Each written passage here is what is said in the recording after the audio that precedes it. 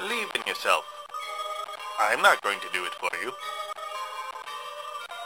These are the recordings of Dr. Cornelius Plink.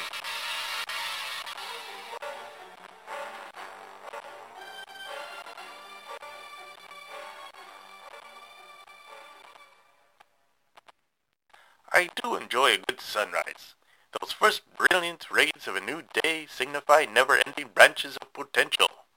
Will this be the day we take up a new hobby, or finally speak to a crush? Will we seize an opportunity to become a better man or woman? Will we finally be able to identify that shadowy shape that rises up to try and consume the sun while it's still young? I did it. I finally did it. I finally managed to get myself into a town council meeting at town hall. The real town hall, I mean. The town hall that secretes that yellow-brown ichor that smells of spoiled coffee. Not the fake town hall they put in snow globes for the tourists. Granted, it wasn't much of a meeting. It was just a hearing about whether or not Arkham needs to create designated parking spaces for automobiles, since those contraptions don't seem to be going away anytime soon. I bet you're all curious about the interior of the real town hall. I certainly was. The main meeting area was a surprisingly large room, with multiple views for visitors. The councilors sat behind a large curved desk made of bones. I can't describe any of the actual councilors. I remember they had robes with heavy hoods on. Isn't that the funniest thing? I watched them for more than an hour. You'd think I'd be able to remember something. At any rate, the actual minutes of the meeting weren't of any particular interest. There were maps and sketches of the proposed parking spots along the streets of our shopping districts. I think the most interesting part was that the lead councilor's gavel made a sort of shrieking noise every time he banged it down on the desk. I'm presuming it was a he. Can you imagine? Women councilors? It's strange. Now that I think about it, I'm sure I became quite bored of the whole affair. Did I go exploring? I think I did. I think I became curious about other rooms in Town Hall, especially the ones with the guttural chanting. Am I remembering this, or imagining it? Did I really stumble across a room with a seat with straps and a man with a watch that he swung back and forth in front of one's eyes to make one forget? Forget? At any rate, the parking spaces were approved. Automobile owners will be happy, so that's nice. Work has never been busier. Attendance, mainly by my male patients, continues to rise. I have no choice but to credit Miss Hooty Commonprance with this upturn in trade. She's a quick learner, is Miss Commonprance. Considering that she had no medical knowledge at all before coming to work for me, she has picked up the basics of nursing in no time flat. I think my patients have recognized her dedication both to her new profession and to their health. Or maybe they have recognized that Miss Commonprance chooses to wear astonishingly short skirts to the office. No.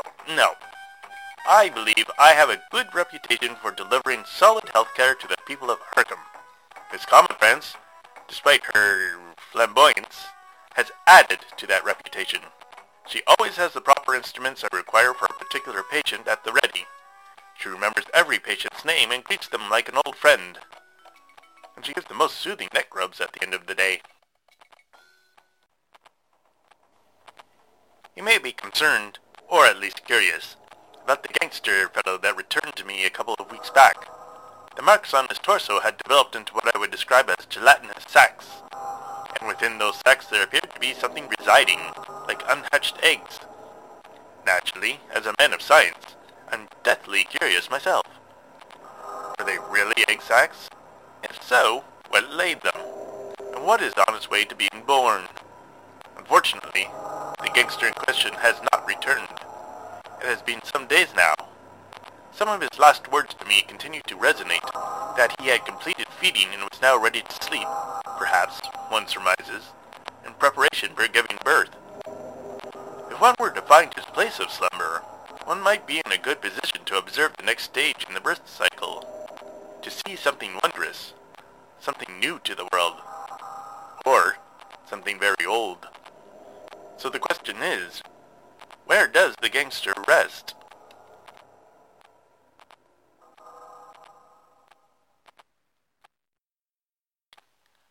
multiple parents have brought their children to me for hearing tests. It seems the very young, 5 years or less, are hearing a sound that is only perceived by tiny ears. Not even dogs are picking up whatever it is the little misters and misses are hearing. The mystery sound, if that is indeed what it is, does not seem to hurt the children any. In fact, quite the opposite. They seem attracted to it, grasping at the invisible notes with their pudgy little hands. More than one parent has told me that their child uttered their first laugh thanks to this audio enigma. The truly alarming part of all this is that the toddlers that are old enough to, well, toddle, universally do so right in the direction of the kitchen. Apparently there is nothing that stops a parent's heart quicker than entering a room to find their 3-year-old joyfully gurgling while testing a carving knife's sharpness against a chair leg. Ah, children, they'll get into anything, won't they? The little rascals. The warm months are finally upon us. How are you enjoying this season of renewed life, dear listeners? Are you perhaps planting flowers in your garden? Are you out adding new birds to your bird-watching diary? Are you using the warm weather to hunt for an impregnated violent bootlegger, hoping to find him before he gives birth to God knows what? Let me know how you're all doing.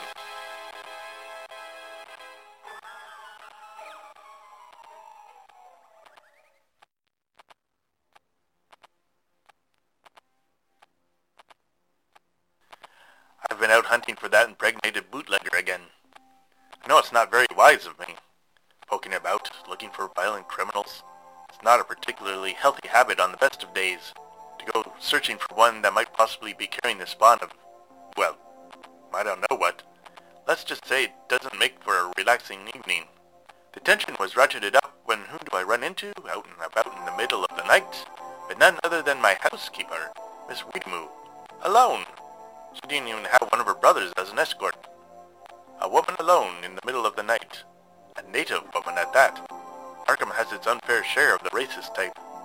We came across each other in the vicinity of the park at Armitage and Federal. I'm sure you know the one I'm talking about. She explained that she was suffering from a headache and just needed some air to clear her head. She refused to give an explanation as to why her ailing noggin had carried her so far from her people's reserve. What was even stranger was that she insisted on walking me home, as if it shouldn't be the other way around. As you can imagine, it was my manly imperative to insist that I walk her home. There's a great deal of insisting going back and forth, with neither of us giving an inch. She absolutely refused to let me walk her to safety, and turned and stormed off.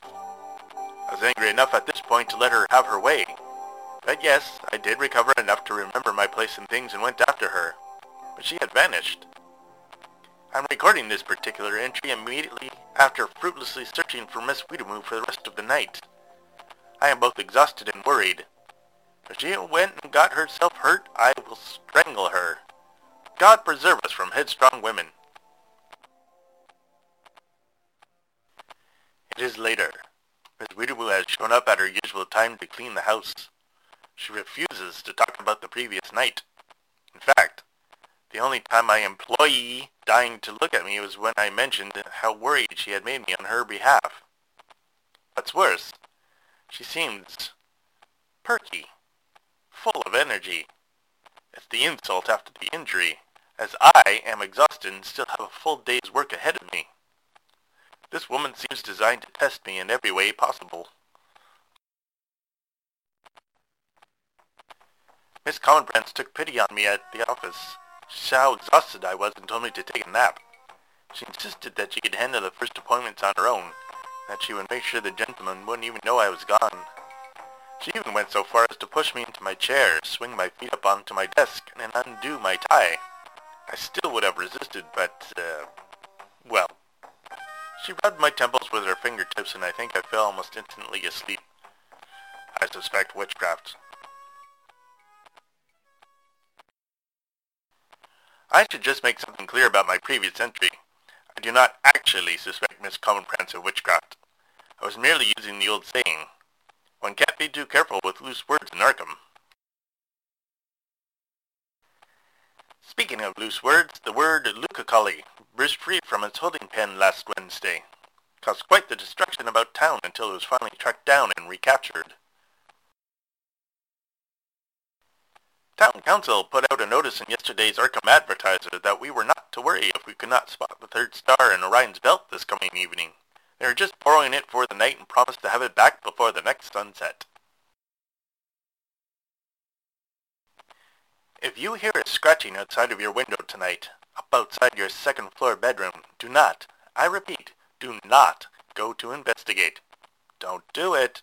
Don't you twitch aside those curtains. You won't like what you see. Worse still, it won't like seeing you. Best to just let scratching things scratch. I came home to find that someone had slipped a smaller mail slot through my mail slot. And through the smaller mail slot, someone had slipped a rather fancy invitation, written in an attractive cursive that does not include crossed letter T's. The invitation was to a masquerade charity ball. All those invited are requested to dress as the person they hate most in Arkham. 313 guests are expected to come to the ball. 312 are expected to be able to leave. Oh, they're going to have candy apples. I got to thinking about the town council meeting, and about Arkham's hierarchy as a whole. I've been here for some years now, but for the life of me, I can't recall ever voting for a mayor. Now that I think about it, I can't remember the current mayor's name, or what he looks like, or... Candy apples! Have I ever mentioned the widow, Mrs. Adelia Sultan Spice? She is quite elderly, and quite set in her ways. And her ways do not include practitioners of the medical arts. The only reason she comes for checkups at my office is because her daughter practically drags her in, kicking and screaming. Even Miss Commonprance can't charm her. In fact, the widow Mrs. Sultan Spice refers to Miss Commonprance as a man-sneaker wagging her Cupid's kettle drums all about the place. The widow refers to me as a quack, and insists that all of us in the medical profession are of a similar nature.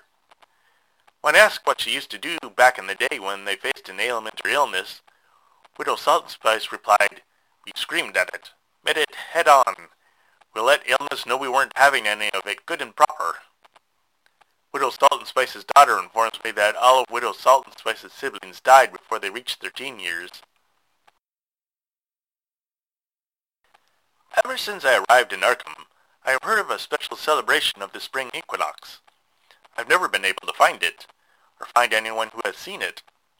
The rumors insist that the event is held in a darkened space on the ground somewhere, and that slow polka music is played on a slightly out-of-tune accordion. It all sounds quite depressing if you ask me. I've never heard of a town being quite so bummed out by the coming of spring as Arkham.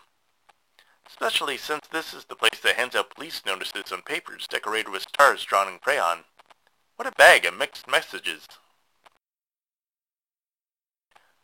I've just received news that the targeting of spring has carried over to our schools.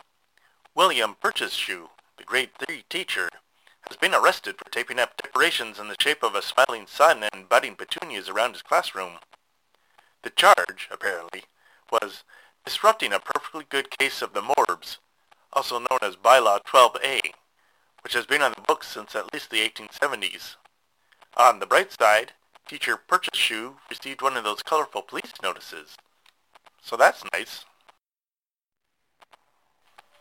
Yesterday, I came across crowds of people flocking to the edge of the Miskatonic River. Negotiating my way through, I came upon a horrific sight. Bodies. Bloody, beaten, and bitten. Not human bodies, though. No. These were the bodies of toads and rodents. Tiny spears and swords littered the miniature battlefield. A town hall spokesman was busy telling everyone that some prankster must have placed the tiny weapons there after killing all of these small creatures. But I know better. I've seen the god that the toads worship. I've seen the determination in the library guinea pig's eyes. Yes, this truly was the site of an epic, albeit teeny-tiny, first battle in what I fear may turn into a full-scale war. I know I should be horrified and saddened by the loss of life. But really, I just can't get over how adorable some of those mice looked in their tiny little helmets. Until next time. Overnight for Observation was created by Daniel Fox. Daniel is the author of the horror short story, Lacey Lane Makes Plans for Her Future.